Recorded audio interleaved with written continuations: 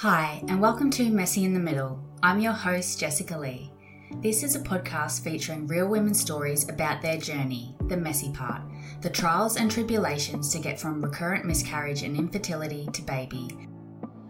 Join us as we talk, cry, laugh, and get unbelievably vulnerable to feel less alone in the gang that no one wants to be a part of. Hello.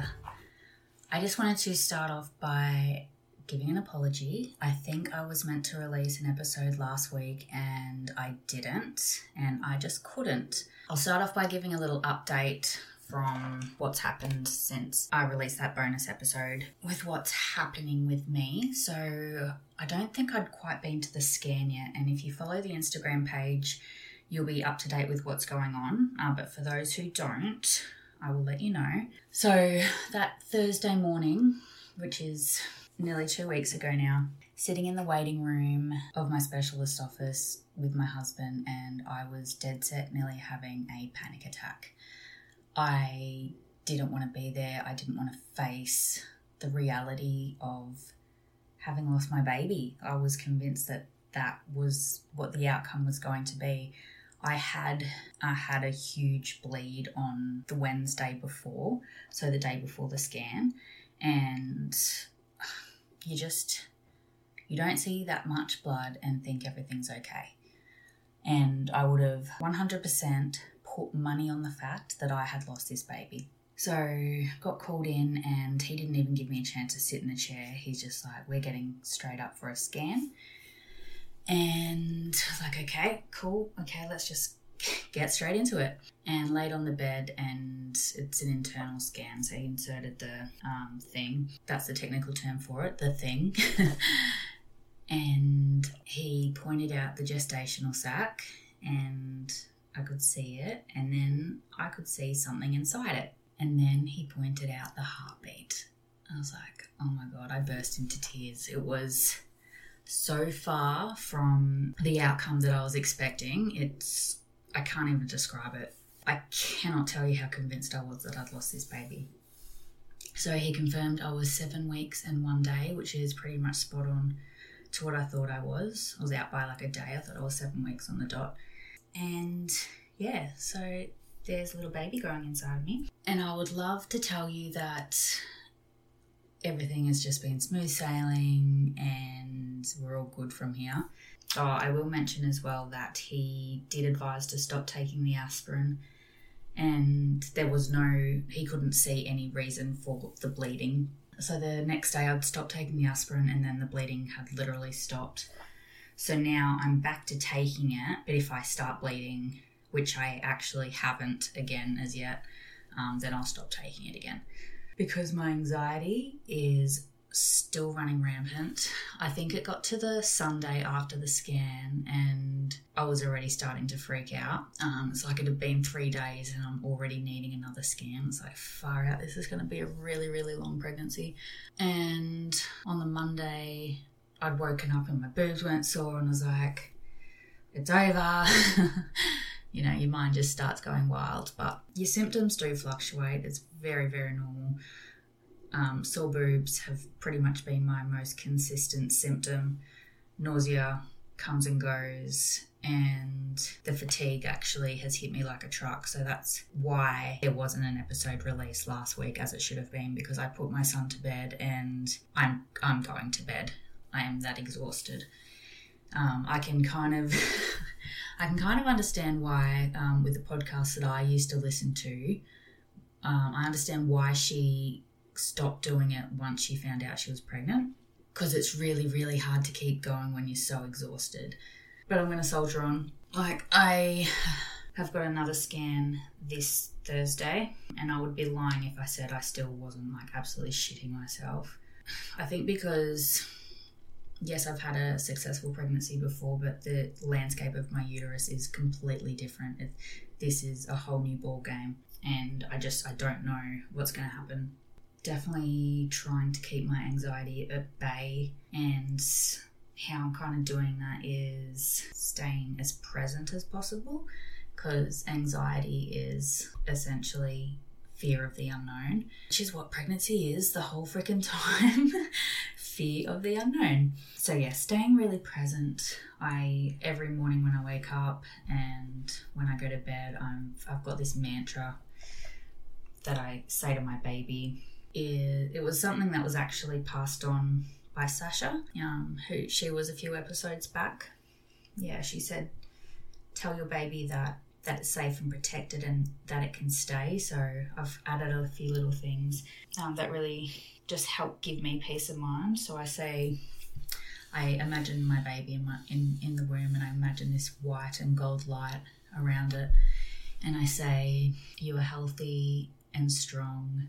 You are safe and protected. You can stay. I love you. So every time that I kind of get that wave of anxiety and fear and think that this is all going to end at the next scan, I just repeat that to myself, and it does help. So if you're going through this and you're struggling, just find a mantra or words of affirmation that kind of help calm you down, and yeah, give it a try. It's by no means at all easy. I really wish I could say once you get that positive pregnancy test that's the end of your struggles, but in reality there's a new battle beginning.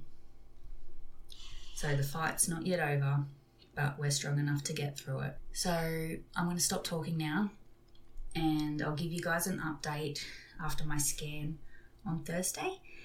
And hopefully all is still going well. I will be 9 weeks one day, and hope you enjoy this week's episode. Hi, Lauren. Thanks for joining me tonight. Thanks for having me. It's very exciting to be here. Can you start by telling me your age, where you're from, and who's in your family? Yes, so I'm in Melbourne, Australia.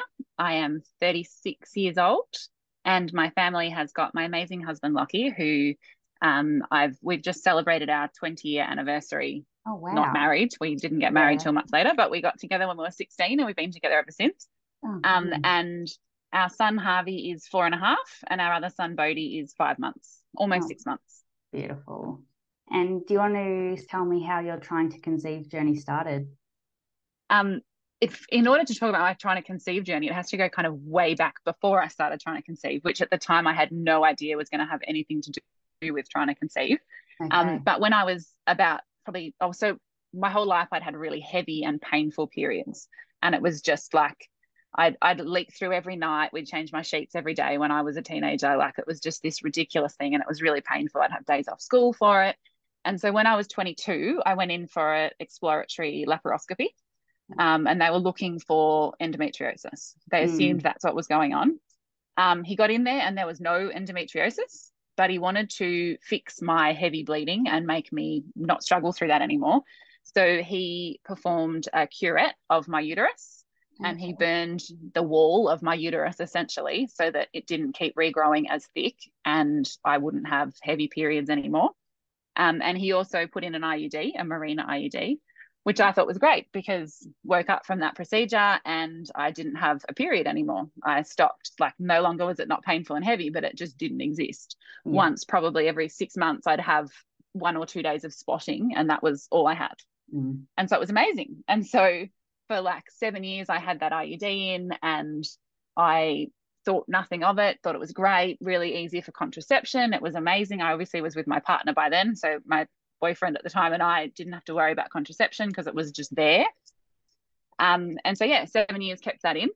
And so then I went to get that removed, and I got a brand new one put in. So I was awake on the table and had them pull out one Mirena, put in a new one. No problems, everything was fine. And after 2 years, my husband and I said, well, yeah, we probably would have been married by then. So now we're 9 years in. So we went on a walk one day and said, right, this is our plan. It was 2016. We said we're going to get married by the end of this year. Then next year we're going to go to Everest Base Camp. And then the following year we're going to try and have a baby. And so we went and we got my IUD. We went to get it removed, and the doctor couldn't find it. So it should be as simple as just, you lay on the table in the stirrups, they pull it out. Basically, there's like a cord that hangs down and they pull it out, but they couldn't find the cord. The string was gone. And so, you start researching, and everything's saying like you're going to need a surgical procedure to get it removed. And and I was like, oh my goodness, what have I done? So I thought, well, I'll just try one more doctor. Went to another gynecologist, went in. She was lovely, went in and searched for ages and found it and got it out, pulled it Oh, out, great. and it was done. And we were like, yes, this is amazing. All right, perfect. Let's start trying to have babies. And so I knew that I just had obviously something in my uterus that wasn't supposed to be there. So I didn't want to start trying for babies straight away. So we just started preparing. Like I was like 30 years old. We were like, let's prepare for when we want to have a baby. Let's get it all ready. So I took every vitamin that I'd ever read might be helpful. I did vitamin D, I did probiotics, I did fish oil, I did obviously the natal vitamins, I did everything. And I That's so good that you had the sense to start like preconception care. Yeah. Because I know when I started trying, it was like I knew absolutely nothing. Really? Yeah. It's funny. Well, I'm a bit of an organizer. I like a plan. Like, as I said, we're going to get married, then we'll do that. Like I like to know what's coming. Yeah. And so, I knew. Like I stopped drinking alcohol then. I stopped drinking coffee. I started seeing an acupuncturist, and she's amazing. And she just helped me prep my body, really. And so we spent all this time getting ready, doing all the right stuff, making sure my body was going to be right for it. And then we started trying, and first month no, second month no. By the third month I was really like, oh, this isn't going to happen. And I was doing tests like regularly, and I did a test one day and another negative. All right, another month of, it was 3 months in, it was nothing, whatever, not pregnant this month, sad, but that's okay. Left it kind of on the bench, like it was just on the kitchen bench, went and got ready for work, and came back like an hour later, and you're not supposed to read them after 10 minutes, but like an hour later I came back and there was a faint second line. Oh, okay. And I said to my husband, this is it, like we're gonna, and he's going, no, like a voice of reason, no. I was so excited, but he was not letting me be excited. So I was like, okay, fine, it's been too long. So it hasn't happened. I waited 3 days or something ridiculous. Like, I don't know how I waited so long, but I tested again, and I'd said to my husband, I'm going to go and test. And he was like, okay, whatever. And I went and did, and within a minute, there was a second dark line, and good. I just went, oh shit, like this is real. This is happening. We are having a baby. And so we're so excited. We went for our morning walk that we were doing at the time every day. And so we went for this walk, and walking on the street, and I looked down and I saw this tiny, tiny, tiny possum, like as in it's fallen out of its mother's pouch. It should not have been alive yet. And I decided this possum was my baby and we had to look after it. And so we spent all this time like preparing to, we took the possum to a hospital, and it was never going to survive, but this tiny little thing. And it was the start of kind of me going, all right, I'm a mum now. I'm going to look after this possum like I will a baby. Yeah. And so, I went to the doctor. I did a urine sample, and the doctor said, yes, you are a little bit pregnant. Oh, yeah, good, mate. Like, great. A little bit pregnant. Great. Yeah, okay. But I did the bloods, and the bloods showed, yes, I was pregnant. Everything was going well. And then we went and so my parents live out of town. So my parents were in Melbourne for a bit, and we got mugs made up saying like, just call me grandma, just call me grandpa, and made them a cup of tea. So that was really exciting to get to tell my parents. Yeah. I went and had a 6-week scan, and totally naive, knew nothing about it. Just went, okay, we're going to see a baby now, and lay there and did the internal ultrasound. And there was that beautiful, amazing flickering heartbeat that said, yes, there's a baby in there. And then I drove home from that straight to work, and I'm a school teacher. So I drove straight to a grade 6 excursion, and I went and did laser tag with a group of grade 6 kids, knowing I was now 6 weeks pregnant. Should I be doing this? But again, naive, I just did everything. Yeah. And then we told my in-laws. It was right before Christmas. So Christmas Eve, we told my in-laws. We had a little box with, like the little ultrasound, and told them we were going to have a baby. So that was really exciting. But then at 15 weeks, I had a bleed, and it wasn't big, but it was blood. Yeah. And I didn't know anything. Like, I didn't know what to do. So I went to my GP, and she had a look in there and said, yep, there's blood coming from your cervix. I'll do a swab and we'll see if there's an infection. I was flying to New Zealand for a wedding in 3 days. And I said, well, what do I do? And she said, well, if the swab comes back clear, you just go. And I went, okay. And so the swab came back clear, and we just went to New Zealand and did it. Again, so there was thought no nothing talk of of a it. Scan to check anything? No, no one discussed. It was just, okay, fine. You're pregnant, there's a bleed, whatever. Yeah. Told friends, and they went, oh, that sucks. That was it. I didn't know anything more than that. And then about a month later, I had a big bleed. I'd gotten up in the morning and there was blood, like so much blood. Yeah. And I thought I was losing my baby. I thought that was it. Oh my gosh, I'm crying already. This is a good start. It's emotional. It's fine. It is. I just thought that was it. I was going to lose this baby. And so we rang around and we've rang the place who'd done my 12-week scan and we said, what do I do? And they said, we've got time for you at like 10 o'clock. All right, cool. So we got in the car and drove there and we were so early. And so we went to this cafe and I remember sitting at that cafe so terrified, drinking a coffee, but was a decaf coffee because I didn't drink coffee, and just thinking I was about to be told I'd lost this baby. And we had the scan and nope, baby's fine. Oh, that's right. Baby was absolutely fine. There was nothing wrong. Baby was growing. Baby was doing amazing. So we were so relieved. Went home, thought nothing really of it. About a week later, I had another bleed. It was kind of about the same, wasn't huge again. So it was smaller than the first one, but kind of similar sort of like blood, like colouring and stuff. So this time I went to my obstetrician and the obstetrician looked and said, everything's fine. What you should have done last time was go straight to hospital because you're a private patient and they'll see you. So you should have done that last time. So, okay, cool. I know that now. Know what you don't know. That's it. Yeah, that's right. And so then that was we just kept going forward. Okay, thought nothing of it. Baby's fine. A few more small spotting bleeds, but nothing really. And they weren't giving you any indication as to why that could be happening? No one knew. No one had any idea what was going on. It was just some women just bleed throughout their pregnancies. And, the obstetrician's going, you hear stories about people who don't know they're pregnant because they bleed so much that they get their periods the whole pregnancy. In theory, it's not all that. And I was like, okay, sure. That's fine. If that's what it is, then that's okay. And so then at 28 weeks, I had the biggest, most almighty bleed I've imagined could be possible coming out of me. It was like a week's worth of period when I was a teenager all at once. It was enormous. Yeah. First thing in the morning again, and I was absolutely beside myself. We drove straight to the hospital. We don't live far from the hospital. We're like 10 minutes from the private hospital.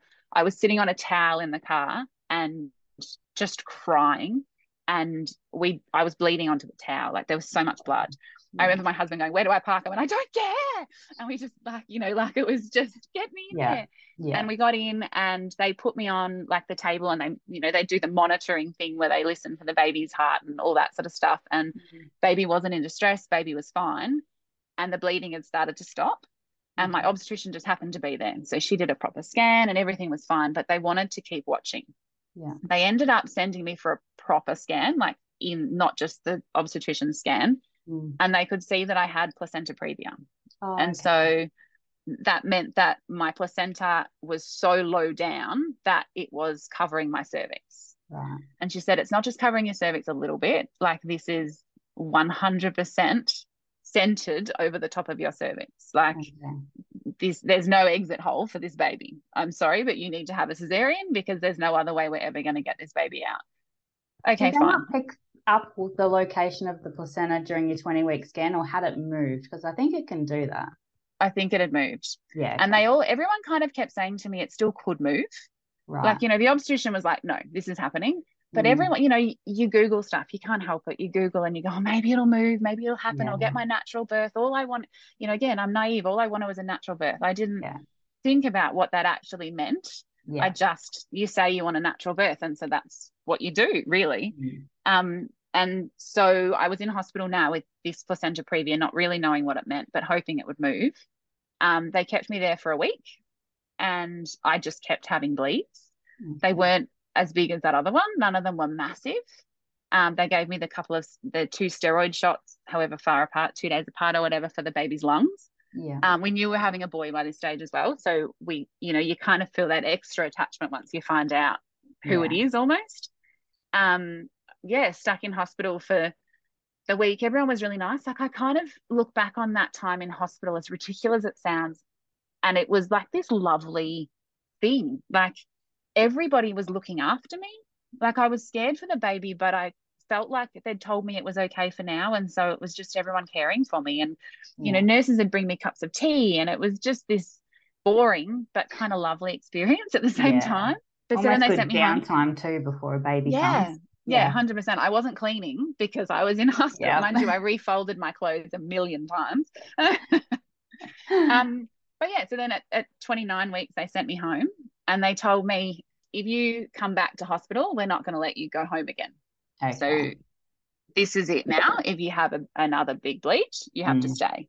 And so that felt like a threat in a way. And so I got really good at judging how big my bleeds were. Oh, okay. So I kept bleeding. Like it kept happening. But I decided they were small enough that I wasn't going to go in. And like there was nights, like my husband cleaned blood off the couch because I'd leaked through things so many times. And like there was so many bleeds and so much blood. And I just look back now on what that was and can't believe what we went through and how we managed. Yeah. Like I wasn't on bed rest, but I wasn't allowed to do anything. Yeah. I had to, like, I was allowed to cook dinner, but you know, that was, I could stand up in the kitchen. I wasn't allowed to go to the shops. I wasn't allowed to do anything. So we you wouldn't snuck have me even out a been couple of times. working? No. So that No. was it. Maternity leave started at 28 weeks. Wow. And so, yeah, so it was, and I think mum actually took me in to see my kids because I was teaching grade 2 at the time. So mum took me in to see my kids to say goodbye to them because I wasn't going to get to see them again, which was actually really emotional as well because I always loved my class and these beautiful children. So yeah, so then just kind of like I remember getting up at nighttime and going to the toilet, and it's like this trauma still because you'd use the glow of your watch and you'd shine it on your undies when you went to the toilet to see if there was blood. And if there was, you'd flick the big light on and work out how much blood you had. But if there wasn't, you'd go back to bed. Like it was just this, like I still do. I still use the light of my watch to check if there's blood in my undies, which is ridiculous. But it's just this trauma that will forever be there now. But so I made it to 33 weeks. Okay. And at 33 weeks, I woke up in the middle of the night to like cramps in my abdomen and blood. And I was like, oh, it's a big one. This is going to be the hospital one. Yeah. And then I got up and I walked to the toilet and it was dripping down my legs and onto the floor. And I thought that was it. I was screaming. My mum was there at the time. She was staying, and my husband, and I just was screaming, it's gone. I've lost it. It's finally happened. We put a maternity pad on, so like a really big one, and I was just, I bled through it instantly. Like there was just, so we rang the hospital and raced there again. My husband probably broke land records and, you know, like we drove so fast to the hospital. And by the time we got there, it had slowed. They got me into like a birthing suite as soon as we got there because they could test me and monitor me better there. It turned out I was in labour, which is what was causing all the blood to keep gushing like it was, like it'd stop and start. And so it was my body trying to do it, and the placenta was just in the way. It couldn't. But they said the baby was okay. Baby was fine. Still no distress. Everything was fine. Amazing. So they put me on these drugs, and oh my gosh, those drugs. I can't remember the name, but that's ridiculous because it was so embedded in me what that name of that drug was. But that stopped my labour. Right. And they wanted labour to stop and to end. And so I just kept taking this drug that just made me so sick. I can't put into words how sick I was. I literally was slipping in and out of consciousness because I was so sick. And when I was awake, I was vomiting. And when I was unconscious, I'd wake up vomiting. Like I was just so sick. My mum stayed. She didn't leave the hospital unless my husband was there. And we actually had a nurse say, for goodness sake, you're a grown woman, as if you need your mother. I was like, I need my mother. You don't understand. What I thought, like, say, geez. Yeah. Everything you're going through. Yeah, it was just awful. And so for a week, I lay in that hospital bed, unable to move, unable to do anything for myself. Everyone fed me even, like I was so sick. And mum was amazing. She just sat in that hospital room and knitted, which is what mums do, isn't it? That's a grandma thing. She was preparing to be a grandma. She was. So she knitted these beautiful little outfits for this baby. And like on the 29th of June at like 6 p.m, she finished this beautiful blue stripy prem-sized cardigan. And we put it on my belly and we took photos going, one day this is going to be keeping my baby warm on the outside, but right now it's on the inside. Yeah. Little did we know that mum drove home, and within hours, so I was on my own that night. I often did have someone with me, but I was on my own. Within hours, I woke up and I just was bleeding again. Like it was doing the same thing. The cramping was there. The drugs weren't stopping the contractions anymore. I was stationed in the room opposite the nurse's table because I was high risk. I was their most important patient at the time, which is not how you want to be a VIP really in life. No. But hell, I'll take it. Why not? And so I just started yelling, pressing the button, yelling at the same time, like, I need help, someone. And they came, everyone came in, and they were like stripping me off and working out what to do. And they rang the doctors, and obstetrician got there so quickly. My husband got there so quickly. The neighbors all heard my husband leave. They laughed afterwards because he just ran to the car and just drove, because everyone was panicking. And this beautiful midwife was preparing me, like she put the catheter and everything, like got everything ready, and was just calmly talking to me. And while she was doing it, we could hear an argument in the hallway. And this was, like midnight, 1 o'clock in the morning. So it was, late by now. Yeah. And we could hear this argument in the silent hallway. And my obstetrician was standing there squabbling with the anaesthetist. And we could hear every word, because the anaesthetist had said, this surgery is too dangerous. If we perform that in this hospital, that woman will die, and so will the baby. Holy shit. And my obstetrician's going, I know this is okay. And they're saying, no, there's not enough blood in this hospital. She'll die. We can't do this. So I'm, beside myself, about to give birth, and it's all. And so the anaesthetist came in and said to me, I'm advising you not to go ahead. And I said, I respect you, and I'm sure you're a professional, but I know my obstetrician. I trust her, and I'm going to listen to her. And I'd like them to call me another anaesthetist, please. And I don't know how I kept my wits about me. That is not me. Like, I was beside myself. And so they did. They wheeled me up to the theatre, and they got another anaesthetist who came in, and he was amazing. Like, he was this lovely young guy who was flying to Hawaii in a few days. So he was on leave, and he came in anyway, and he was amazing. And there was 2 obstetricians, because it was considered a tricky, because of, I don't know, placenta previa, whatever it was. But they performed the cesarean. It was all a panic and getting everything to happen in time, but they did it, and it happened. And they pulled my baby out, and he was only 34 weeks at that time. So at midnight, it clocked over to 34 weeks, which meant that I was allowed to have him at that hospital. And they pulled him out, and he cried, and it was magic and terrifying, because I didn't know if he was safe, because he was so early. And they whisked him off, and the pediatrician did his tests and all that, and then wrapped him up. My husband got to go and cut the cord, and they, did all of that. And they came back, and they put him on me. And when they put him on me, he was wrapped in the blankets. And I'm looking at the pediatrician. I looked at my husband, and they're taking photos, and I'm going, I'm going to be sick. I'm going to be sick. And everyone's just smiling at me, no, I'm going to be sick. And I started vomiting all over this baby who was just wrapped on my chest. And the obstetricians are screaming, why didn't anyone tell us? I did. I was going to be sick. And so I just kept on vomiting. And the obstetrician got right in my face and said, Lauren, you need to focus on stopping vomiting right now. And she was eye to eye with me. And I went, okay, yeah. And I stopped vomiting.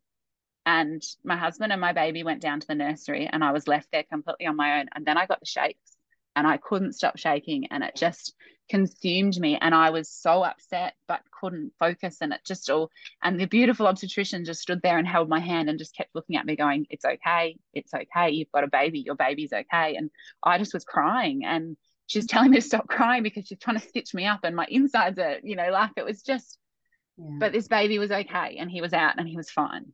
They wheeled me down back to my room. I had to sleep. We called our families, who went, oh my goodness, you've had a baby. We didn't expect that yet. The midwife came down at 9 a.m. the next morning to take me off to the breastfeeding class, which was supposed to start at 9 a.m. But she's like, you're not even pregnant anymore. You can't come to this class right now. You're not ready for that. And I was still vomiting. So I obviously couldn't have anyway, because I was vomiting, but I just kept on vomiting, and they couldn't stop me vomiting. And I kept trying to go and see my baby, who was in the nursery, but I couldn't stop vomiting, and they wouldn't let me in. And I'd get in the wheelchair, and I'd go, all right, I've got this. Come on, let's go. And I'd get to the entrance, and I'd start vomiting, and they wouldn't let me in. So I had to turn around and go back again. For 3 days, I couldn't get to my baby. And he was so close, but so far. My mum came and sat with me every day. My mum didn't leave my side. She didn't meet my baby either. She didn't go in and see him, because that wasn't fair to see him before me.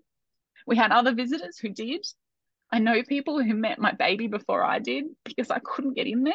Yeah. I ended up losing it one day. I completely just melted down. And I had a bunch of doctors, like 5 doctors came and had a bedside meeting about what was going on. They took me off everything, every drug, they took everything off me. And within hours, I got better. And they don't know which drug it was. They think it's pain relief. I can take Panadol, but they think I'm allergic to every other form of pain relief. So I'd be a terrible drug addict because I couldn't do it. But they took it off and I was better, and they could wheel me in, and I went in and I held my little boy's hand.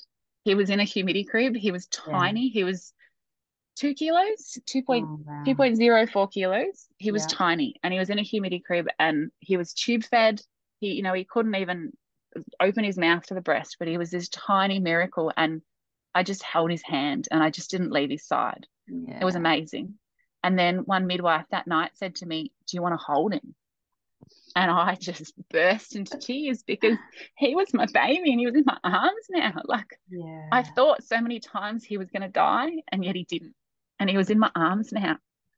And it was incredible. He was tube fed. He was so good at that they started letting him try the breast. Yeah. He was amazing at that.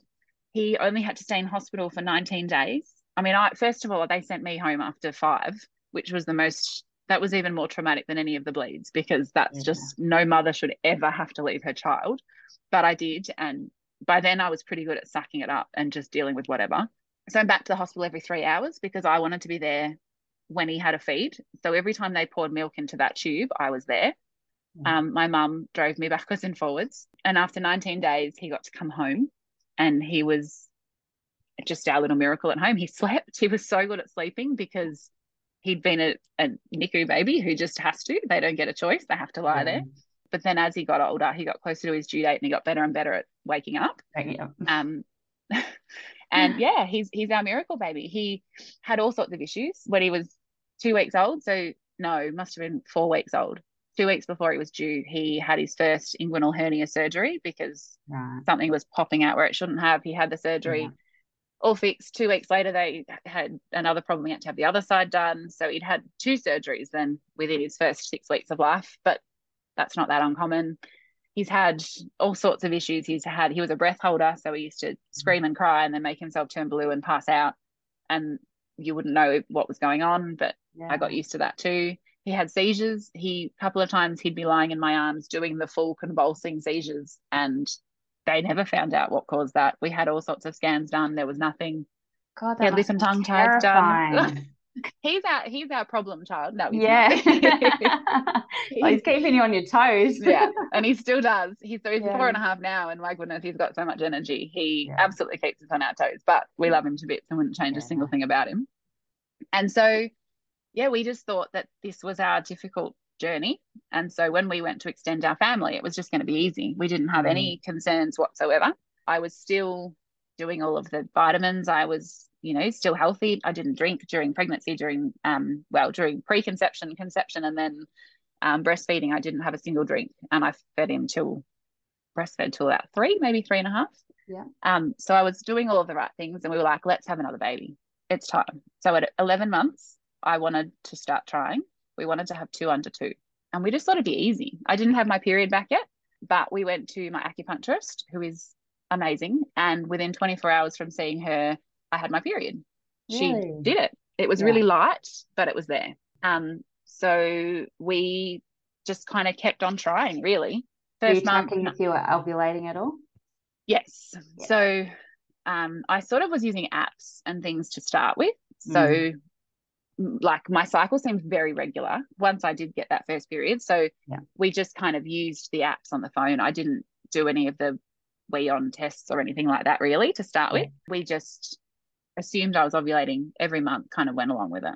It was 3 months in, and it was just our little secret. No one else knew. We were kind of, you're disappointed. Oh, another negative. But it was the same. We've got a baby. It's fine. It's probably a good thing. Not too close together might not be ideal. We just kept on going, went along with it, rattled while we walked from all the vitamins now my husband and I were both taking because it got so ridiculous. I'm obsessive, so it got ridiculous. We, after 6 months, started to feel a little bit like maybe it's not just going to happen. I started to look up a little bit about secondary infertility.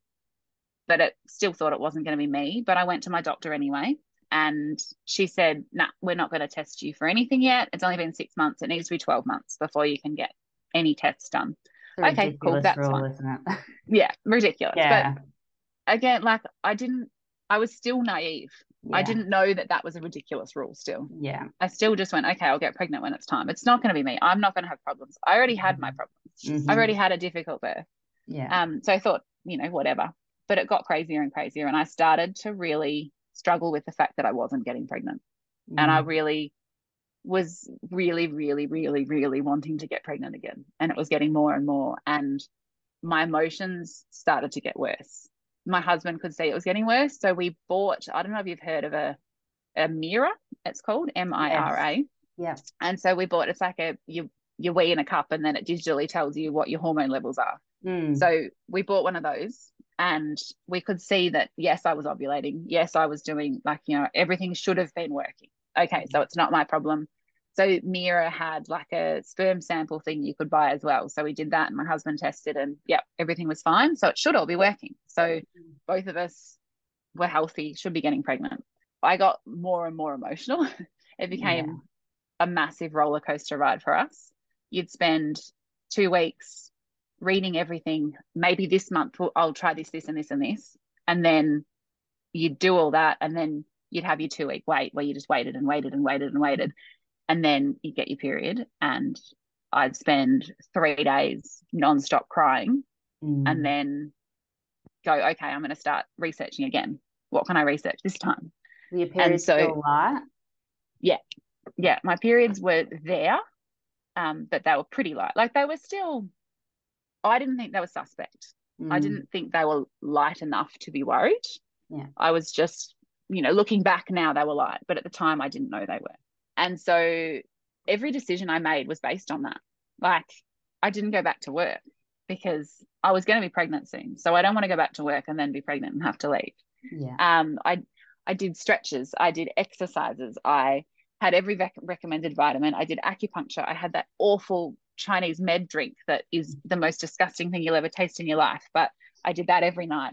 I did aromatherapy. I did massage. I did crystal therapy. I drank the teas. I did the hypnosis. I did the meditations. Like, I did absolutely everything that I could think of, month after month after month. And I kept adding things and thinking, this will be the one that does it.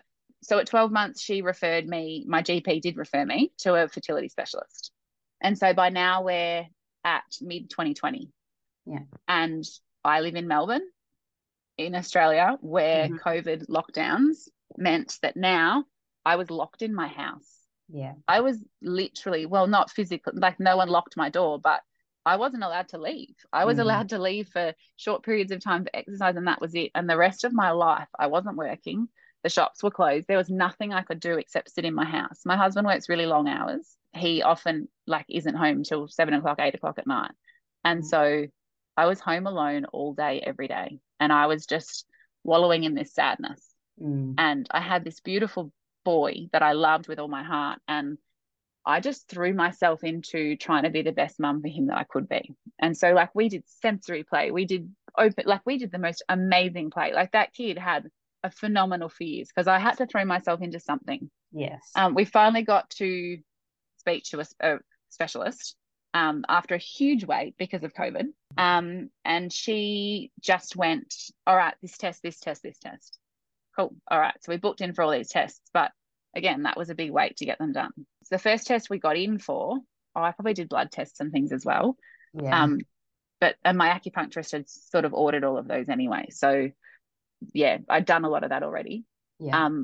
But I went in for, like, this test, and it was the selenography, the one where they squirt the liquid up there. I can never know how to say that. Yeah, whatever it is. But so I went in for this test, and I was like, this is it. They're flushing my tubes. This is gonna be what clears me out, and it'll be fine. I went in there and I said to the guy, you're gonna help me get pregnant. This is gonna be amazing. You should feel fantastic. You're part of my story. This is gonna work. Yeah. And he was like, all right, yeah, let's do this. And he was really excited, and we were going to have this positive, great experience. And I remember him starting the procedure, still chatting away. Like, we were chatting as if, it wasn't anything weird that he was doing. And he was so happy, and then all of a sudden his demeanor changed, like completely. I can see his face still. And he just stopped the procedure. He was like, all right, that's it, that stopped. And he was packing everything away, and the nurse was packing away, and they weren't looking at me. They were just, and I knew there was something wrong, but I didn't know what. And I said, didn't I get to see it or something? And he said, oh, it didn't go in. And I said, what didn't go in? The liquid. The liquid's supposed to go in and blow up your uterus so that we can see what's going on in there, so that it can flush out the tubes. But we couldn't get it in. He said, don't get too worried about this, because I'm sure they'll be able to fix it. But you've got what we call Ashermans, and your uterus is scarred shut. I just was in shock, and I had no idea what that meant. How could my uterus be scarred shut? What does that even mean? And he said, like, it's completely scarred shut. Both sides, both walls are stuck together. If you picture a balloon, the balloon's been glued shut. And he was out of the room then. That was it. There was no more questions. He knew I was going to keep asking. He didn't want to answer them, so he just left. It was lucky he even gave you that much, really. Oh, I know. Yeah. And you know what? Looking back on my story, that man he is a miracle man. He is the first miracle in my son's journey, because that word Ashermans that he gave me then was actually life-changing for me. But at the time I didn't understand that. Yeah. So I mean, immediately after that, we went back to that very same cafe that I'd sat in waiting to hear if I'd lost my first son. We went back and sat in that cafe with the word Ashermans ringing in our ears, and I just sat there and cried. I rang my mum and I said, I've got something wrong with my uterus. And she's like, well, what? I don't know. I'll call you back. I'm going to do some research. And we sat there and we Googled it. And when you Google it, some websites say it's nothing. It'd be gone in 5 minutes. Other websites say it's the rarest condition in the world and you'll never get better, and that's it. You're never having children. Yeah. And I was pretty dramatic by that stage. I'd been trying to have a baby for 18 months, and I read the dramatic as what it was, and I was broken. I believed that in that moment I hadn't just lost a baby, I'd lost every baby that there ever could be in my future. I'd lost an opportunity to walk that child down the aisle, you know, like I'd lost every first day of school, first day of high school. And if you haven't been through a fertility journey, you could never understand that moment of it's not going to happen for you. Like my dream was, I mean, my brother and I, we're 3 years apart and we are such good friends. We were growing up. He's so lovely. He's my older brother, and he was my world. And I wanted that for my son. I wanted him to have a younger sibling that could have the relationship that I have with my brother. And that all fell apart. That all went crashing down, and it wasn't going to happen. And I was crushed. There are no words. I can't even. You don't have to, I know. Yeah. And you grieve all the lost possibilities of your future. Yeah. Your world is ending, but it can't end because you have to keep going. You do. And we hadn't told anyone. Literally nobody knew we were trying to have babies or another baby except our doctors. And there was 2 friends, a couple, who it just fell out one day. I just told them we were out for a walk with our boys, and it just fell out that I was trying to have a baby. And they were the only people in the world that knew that we were trying. So we had to tell people, though. We had to go home. My mother-in-law was with my son while we were having the test done. We had to go home, and I just burst into tears and said to her, we've been trying to have a baby for a really long time, and we've just found out I probably can't. And I just cried because telling people felt awful as well. And for such you start off not telling people because it's this fun little secret, and then you don't tell people because you feel, I don't know, ashamed. You feel women are supposed to be able to have babies, and I couldn't have another baby. And already my first son, if that had happened 100 years ago, I would have died giving birth. Neither of us would have survived that. And now this next one, it's just, I was devastated, absolutely devastated. So I now had been trying for such a long time, was thinking that was the end, but was just going to do some research, see what the doctor said. So I did a little bit of research about how to treat it. And I had my telehealth appointment then with the fertility specialist. And she said, oh, well, there's 3 things we could do. we could try another saline or whatever it is, salinography, put the liquid in again and Yep. see if you do that and it might shoot away all the scar tissue. And I was like, what? Okay. The other option is that we can do a laparoscopy and I can go in through your belly button and I can scrape away all the scar tissue through your belly button. And the third option is that we can put a laser in there and do like another D&C and we'll burn off the inside of your uterus and that'll fix it. Now, in my 5 minutes of research, I discovered that actually the first option was a joke and the second two options would have made things so much worse. So much worse, yeah. And yeah, like if I had any chance, if I had any chance of another baby, she would have ruined that chance. There was no chance if she'd done that. It's so scary to think that there are other women who don't do the extra research. They just trust what the doctor says. Yeah. And make the situation so much worse for them. It's terrifying. And that's why I've gone in fighting, but sharing my story now, because I want people to realize that that's the case. Doctors don't know everything. They really don't. Even specialist doctors, fertility doctors don't know everything about fertility. You need to do your own research. You do. But so I said no to her. I said, can you refer me on, please? So she said, okay, I'll get back to you. Hung up the phone, $300 for that 5-minute phone call where she gave me the worst advice I'd ever received in my life. But whatever, in the scheme of fertility, that's nothing. It is. And so, whatever, gone. And then she referred me to another doctor and I researched him and there was no mention of Ashermans or uterine adhesions or anything. So I went, nah, I'm not seeing him either. I just started Googling and whatever I could find. And I found a doctor in Melbourne and I went, we'll see how this goes. He specifically mentioned Ashermans as something he specializes in. So I went, okay, well, let's see. Rang them. And of course, there's a huge wait. And so, all right, I'm going to have to wait. Now, this is still in the middle of COVID in Melbourne. And I've now been told there's no chance of falling pregnant now because my uterus is completely scarred shut. There's no little bit. And so the egg actually does not get down. The sperm cannot get up. There is zero chance. So I cannot fall pregnant. It's amazing you were having periods at all.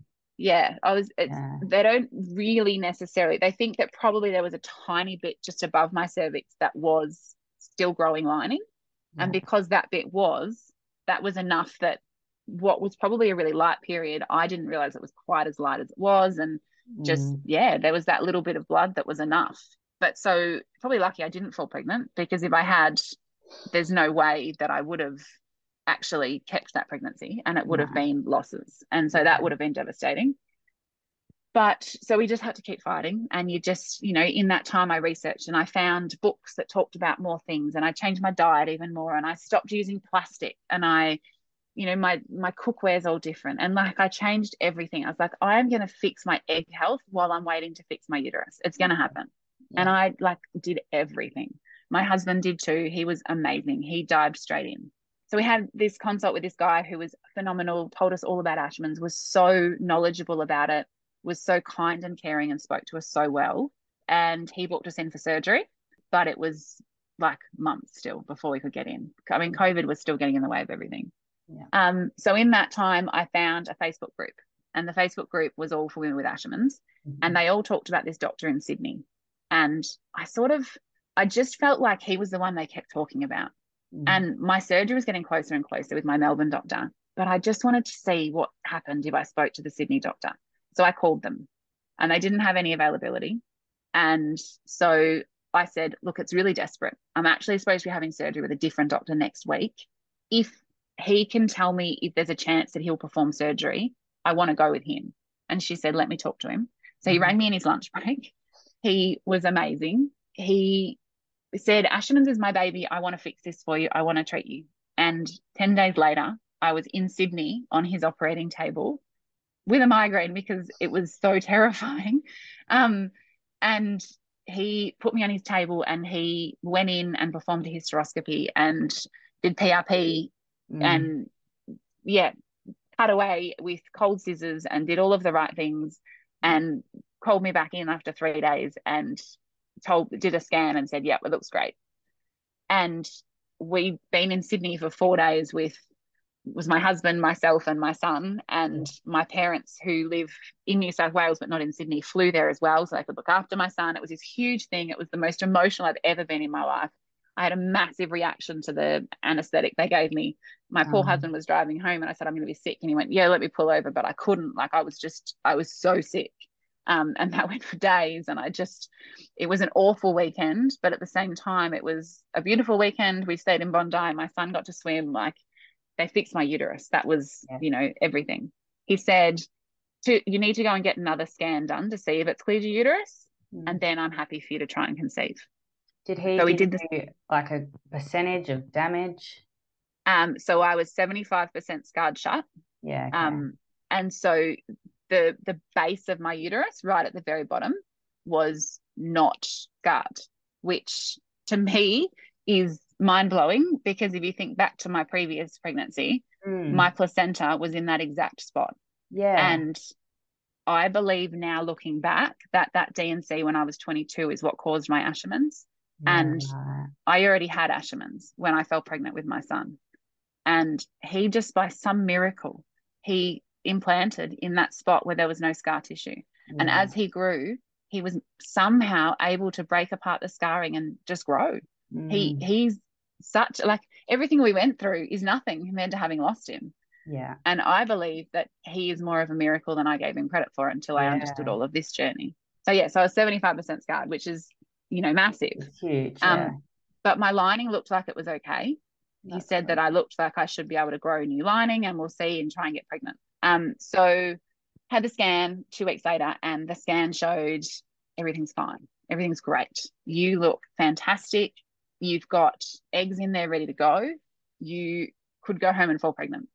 And so we went home and tried to fall pregnant. So it kind of was all, that awkward bit of it. But it kind of all like went on. And then we waited the 2 weeks, this is not going to happen. 3 months with Harvey, surely this is not going to happen now.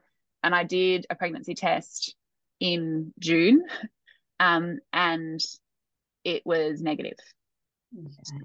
And I actually completely broke. Like, that was actually, like, beyond anything I ever imagined, which is stupid because I'd had so many negatives.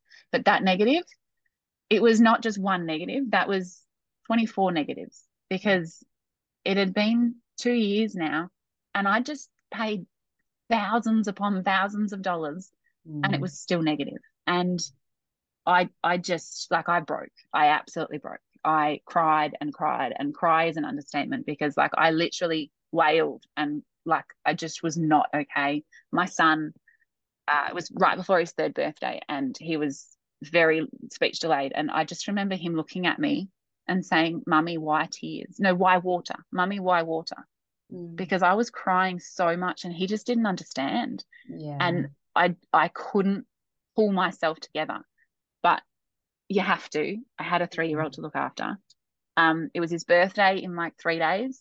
So we went to Healesville Sanctuary and we celebrated his birthday. We didn't tell anyone. We'd learned not to tell anyone. It was too hard telling people, and so, we just carried on. I just had to. I was in a black hole. I don't even have words for how black it was. I mean, it'd been going on for months already. Waiting was horrific.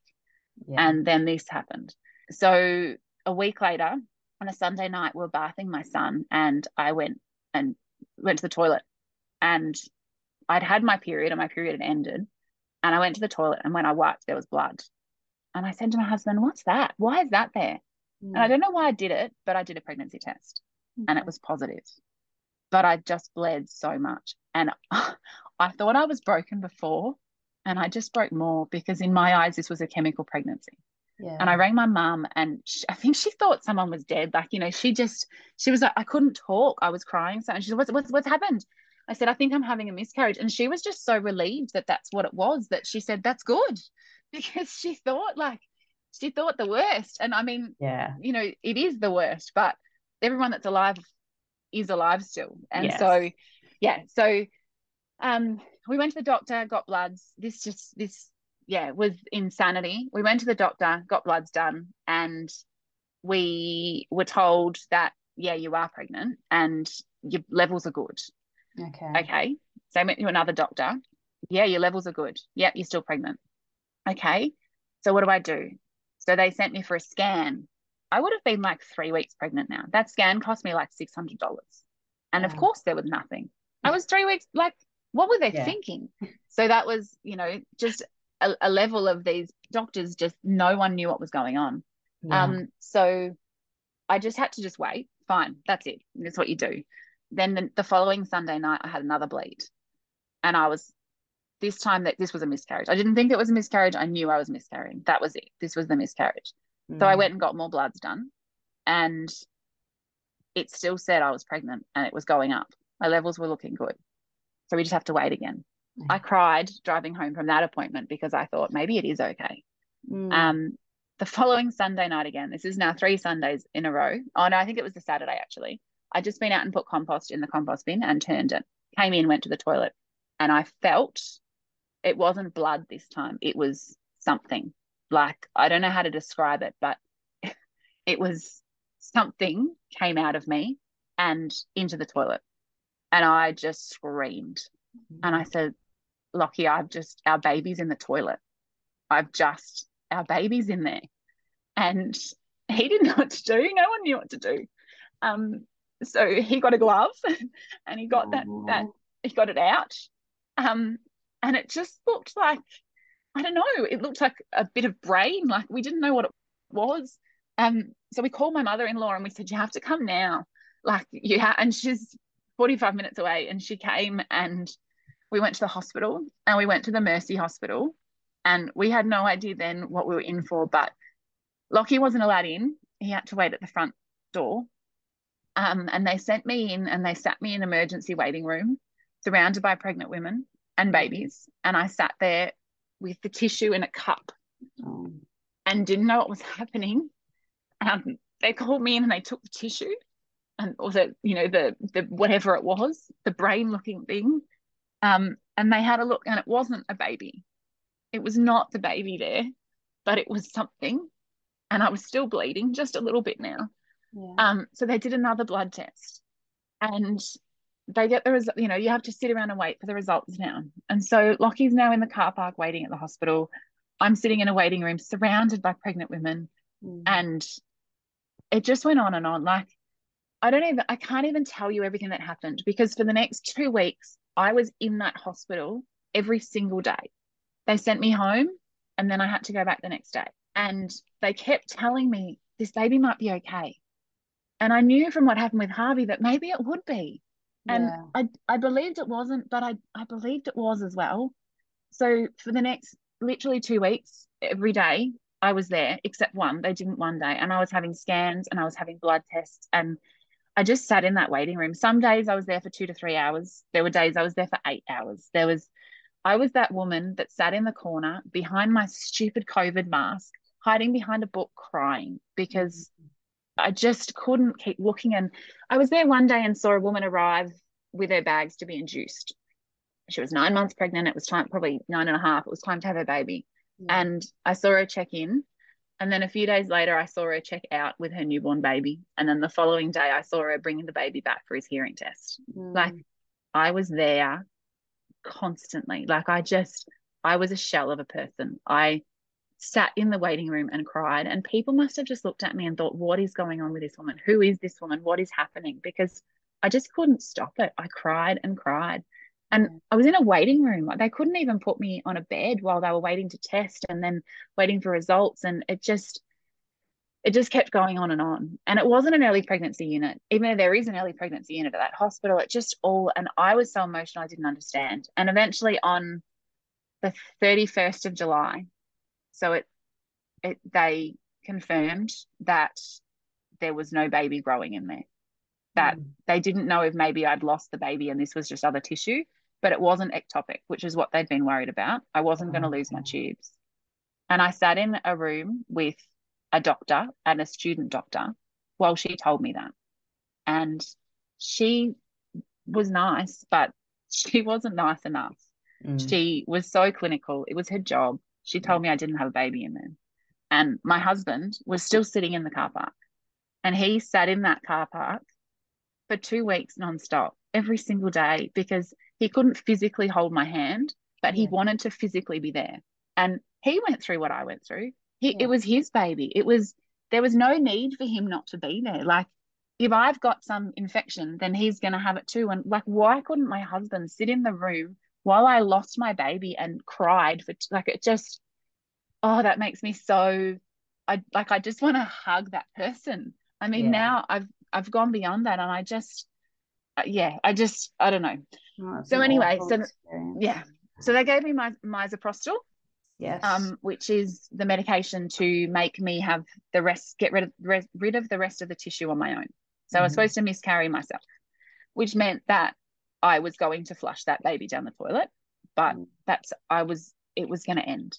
So they gave me the misoprostol and the other one. There's two, but I can't get the name. And so they did that. And some people, when they do that, hemorrhage. And so my beautiful auntie, my mum's sister, came and sat with my son and took him to the park to play in case I hemorrhaged. And it was a horrific experience. We're in the middle of COVID. It was illegal. She wasn't allowed there, but I would have fought anybody who came into that house and said that we weren't allowed to do it.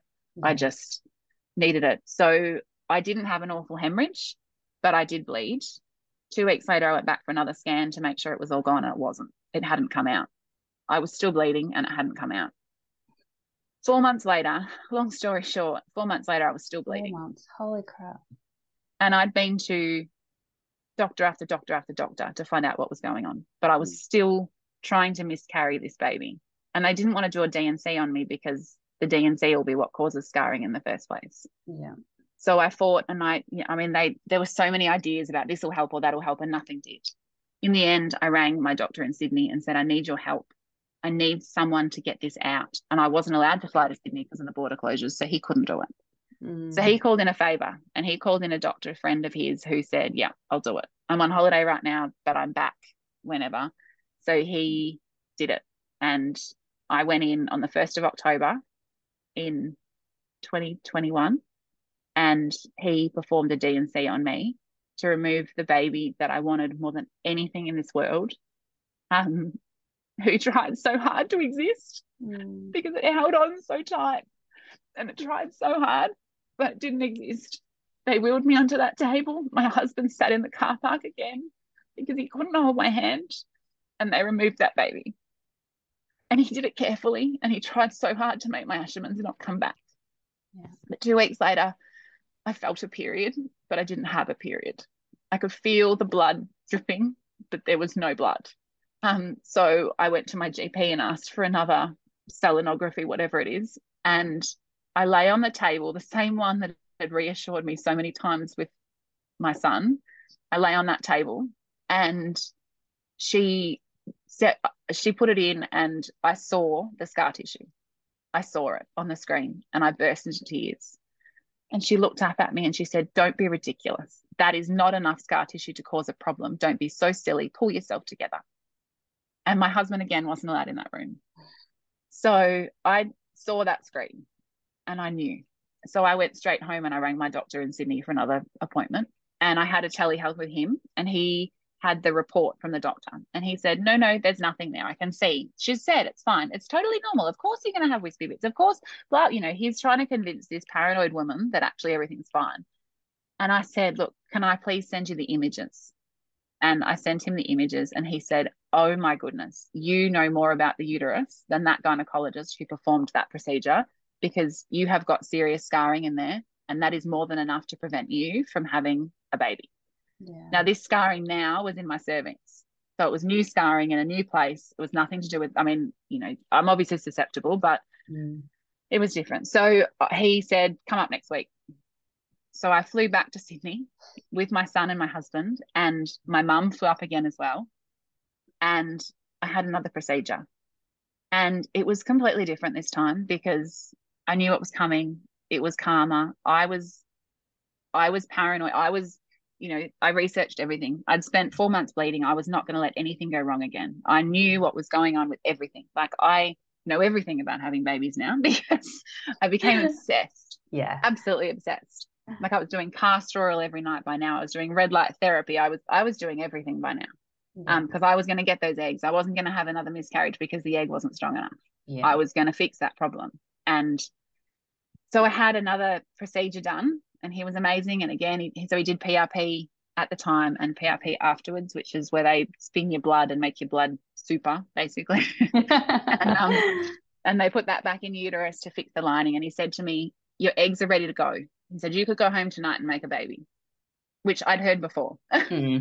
And so we were in Sydney, so we clearly didn't that night go home and do it. But we went home, and that's right, my son got gastro that night. Oh my goodness, he was so sick. We landed back in Melbourne and he was so sick, but we got through that. And then 2 weeks later, I did a pregnancy test and I was pregnant. Those 2 lines came up and I just collapsed with just joy. The last pregnancy test I'd had that was positive was all sadness. And this one was just so positive. And yeah, that was it. Were you feeling anxious at all, or were you just hopeful that you just knew that this? I think I just was elated. I was just so happy. But then I started bleeding and I lost that baby. Oh no. So that baby didn't get a chance. And my beautiful sister-in-law had fallen pregnant herself 9 months earlier, and she had, amazing, beautiful news for her, but she had her baby that very same day. And I literally found out about the birth of her beautiful baby boy about an hour after losing my own baby that I'd spent 3 years and tens of thousands of dollars and so much of my heart and just so much of. And I was so happy for her, but so crushed for me. And that was like the extra slap in the face. And it was nobody's fault, absolutely nobody's fault. But that was just such an extra slap in the face. And I didn't know how to get through that. I didn't know what I was going to do. I didn't know, not her news. Obviously, I was, that was amazing. And I was so happy about that. But I didn't know how I was going to get through my devastation. It was so close to Christmas. It was 2 weeks before Christmas, and Christmas was at my house. And I had a child that I needed to celebrate Christmas with. I needed to. I was at the lowest point. There were many times amongst the journey, I don't know that necessarily at this point it was, but there were many times along the journey where I was so scared by the sadness and by how I was that I think if I didn't have my son, that I don't know that I would have gotten through, because there's no world where a son is better without their mum. And I knew that he needed me. Because he needs his mum, and I had to be there, but I really didn't want to be there. I really didn't want to have to keep feeling the pain. I didn't. I don't think I can. I mean, people who've been through the infertility journey and the loss, they get it. But until you've experienced that, you can't imagine it. And I'm so lucky that I have my son. I was so lucky to have Harvey, and I used to climb into bed with him at night. He'd be fast asleep, and I'd just go and climb into bed with him, and I'd just hold him all night because I needed it, not because he did, because I was just broken. So I wasn't going to give up. I celebrated Christmas. I wasn't giving up. I ovulated right at Christmas, and I kept saying, maybe it'll be a Christmas miracle. And I have a beautiful friend who matters so much to me and I care about so much, who is going through her own fertility journey. And we were both in our 2-week wait together. And we were both so desperate. And I was on holidays at my parents' house. They live by the beach. And I was doing the mirror every day. I was testing my progesterone. I knew where I was at with everything. I was doing pessaries. That's right. I was doing the progesterone pessaries every morning and every night, because that was going to help me have a baby, and anything that would help I would do. And I had a dream that I was pregnant, and it was way too soon. It was like way too soon, 4 days after, whatever. And I was like, there's no way. But I got up and I did a test, and it was positive. Wow. And I was like, I don't want it. This time I wasn't elated. This time I was just terrified. And I didn't want to tell anyone. But my husband and I went for a walk. Mum and Dad watched my son, and we went for a walk, and I showed him the test. And he didn't want to get excited. And we said, we're not going to tell anyone. And we got home and I looked at Mum and I told her straight away because I just couldn't. And so Mum and Dad were over the moon, but cautious as well. We went to Mum and Dad's garden plot that day where they've, like a community garden where there's lots of people that come to a garden. And my son turned to a random lady and said, my mum has a baby in her tummy. And he didn't know. Wow. He did not know. But he turned to this strange woman and told her. And I did. I had a baby in my belly. And I had a small bleed at one point. I had, all sorts of fears, but this baby was fine. And this baby was growing. And I had morning sickness and I hadn't experienced that before. And so, I was like, well, this is really good. And I had a 6-week scan and there was a heartbeat. And I didn't have words. Now there's a baby and it's growing and I was terrified. And at 6 weeks, I had that scan and I got the heartbeat. And then I did more bloods and the bloods were still going well. And then I found an obstetrician that was an MFM, so like a maternal fetal medicine, whatever. So he's like a really experienced doctor. He performs surgery on babies when they're still in utero. Like I found the doctor to go and see, and he was my obstetrician because I'd found out when I was 4 weeks freaking pregnant, and so he was available. So I was going to him, and he was amazing. And you'd have a scan, and then you'd feel great, and then after 3 days, my anxiety would creep in again. And I'd be terrified again. And then I'd have another scan and it'd be fine. And then the anxiety, and it was intense. And the whole pregnancy, I was absolutely terrified. Like I had to not think about it, but then I'd get excited. And I didn't tell people till I was like 20 weeks because I didn't want to have to go through not telling people. And it just, I don't know. I was in this bubble and I was so scared. But I was so excited. On the 1st of March, which is my husband's birthday, we found out it was another boy. And it was one of those moments because I'd really wanted a baby girl, but I was so happy to be having a baby. And, who cares? Like it didn't matter that it was a boy or a girl. It was just a baby and it was growing. Then it was a pretty simple pregnancy. My obstetrician said he wanted to do a planned cesarean at 38 weeks. And he just said, in case something goes wrong, he said, I want to have you on the table just in case. Because with Ashermans, there's a much larger chance of placenta previa, where the placenta gets stuck on the wall. And I didn't want that to happen, especially seeing as that miscarriage had stuck so well. I was like, I'm not risking this. But on the day of the planned cesarean, I got up in the morning. We took a last photo of me being pregnant. We drove to the hospital.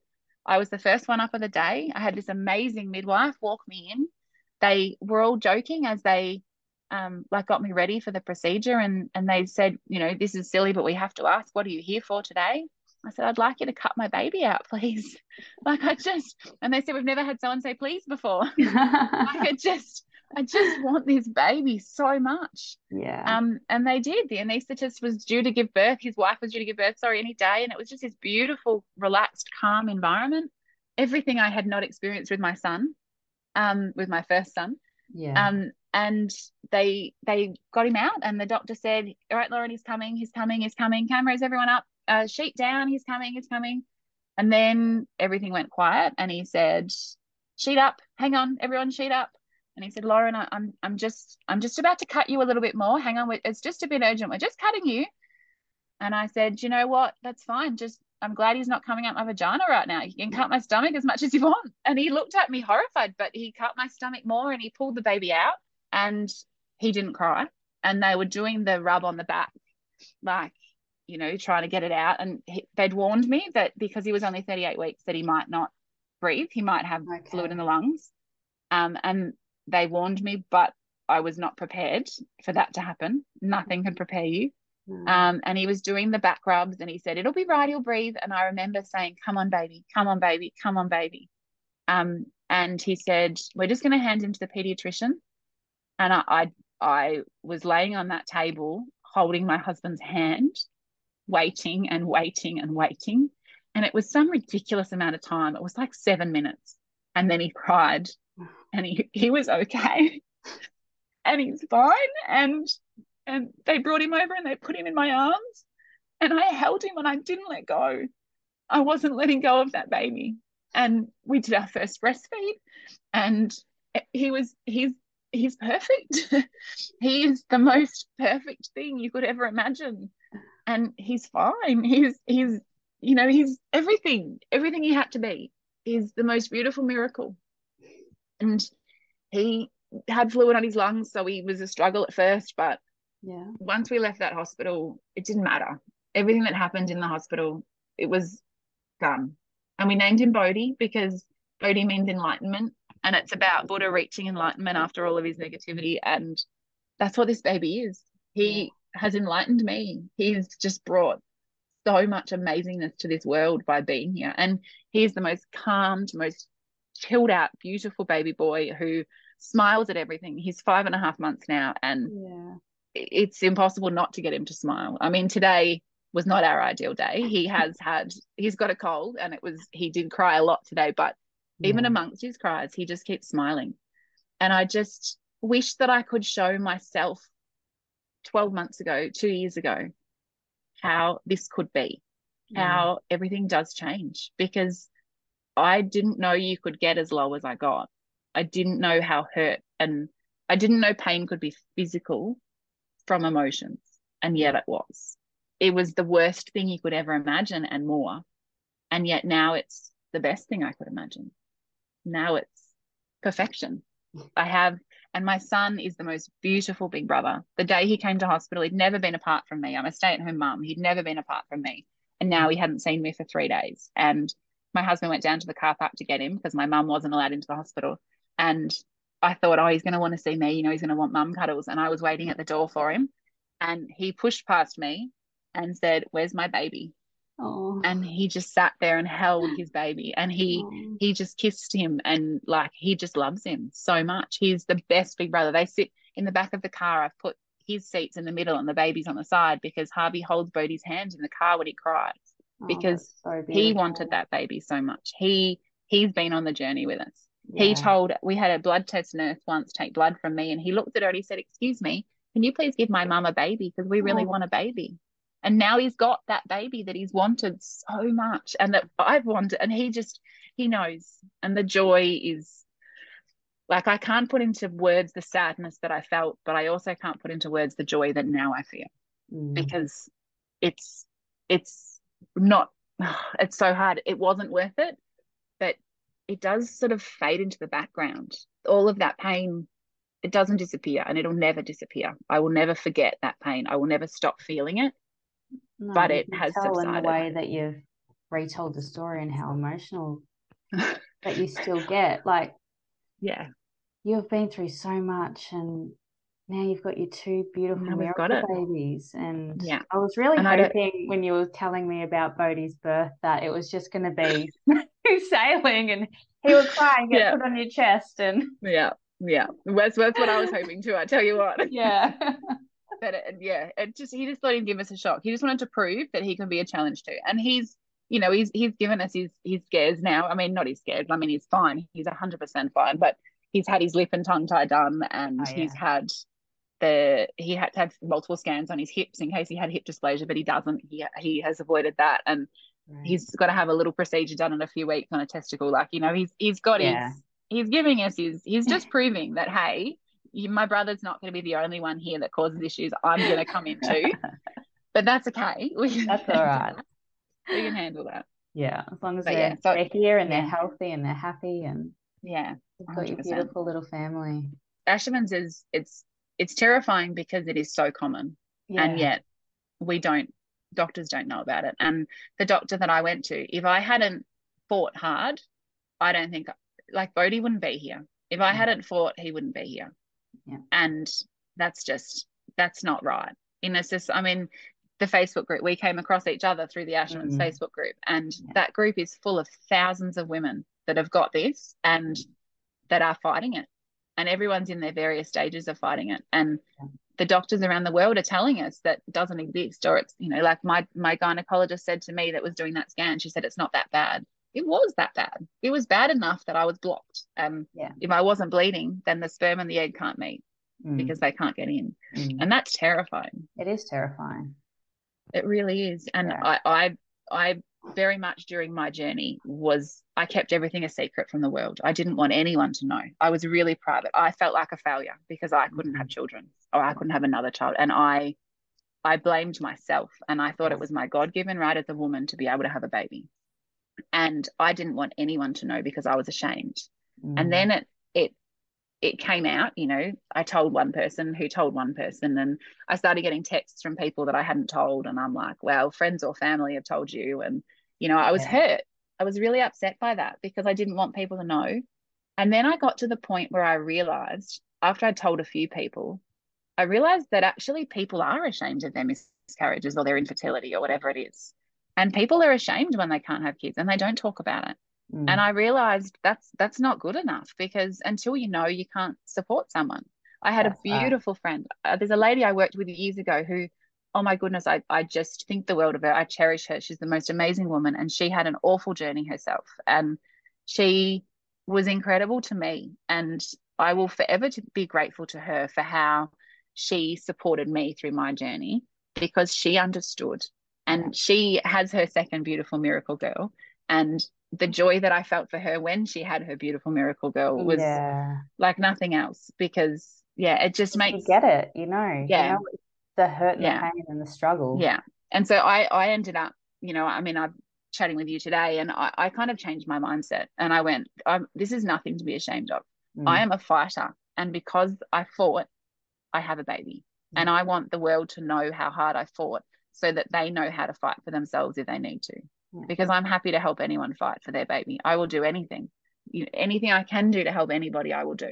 And I kind of took it upon myself. I've seen how amazing you are within the Ashermans group. And there are so many women who are so scared, and rightly so, that they don't know if it's even possible to have another baby. And here you are coming and sharing your story. People, especially in those groups, are going to get so much from this.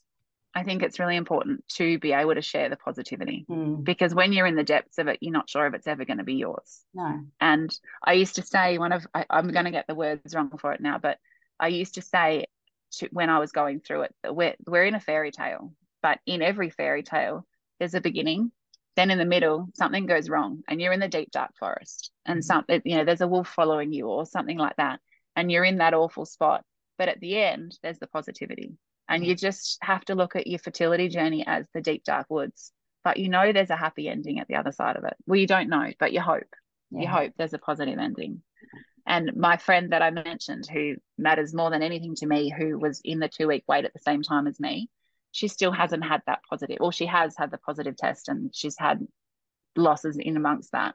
And that was really hard for me as well, to now, for her to have to hold my beautiful baby, knowing that together we were in that fight and we both were doing it at the same time. And I wish there was more I could do for her. I wish there was more I could do for anyone going through this. You know, I'd give eggs, I'd give anything I could. Like, you just want to help people have their babies, because it's just everything. But I can't. You can't. I mean, I can. I know there's only so much you can do. Exactly. And I think just being on here and being vulnerable and sharing, like, it's amazing. It's what we need to do to keep the conversation going and help women feel less ashamed of their loss in their bodies. Because ultimately, with Ashermans especially, it's something that happened to us. It's nothing that we could have controlled. And instead of feeling ashamed, like, I feel angry. Like, I'm in the angry part of my grieving process. Oh yeah, you go. I went through that bit. I'm still there. You just, and that's the thing.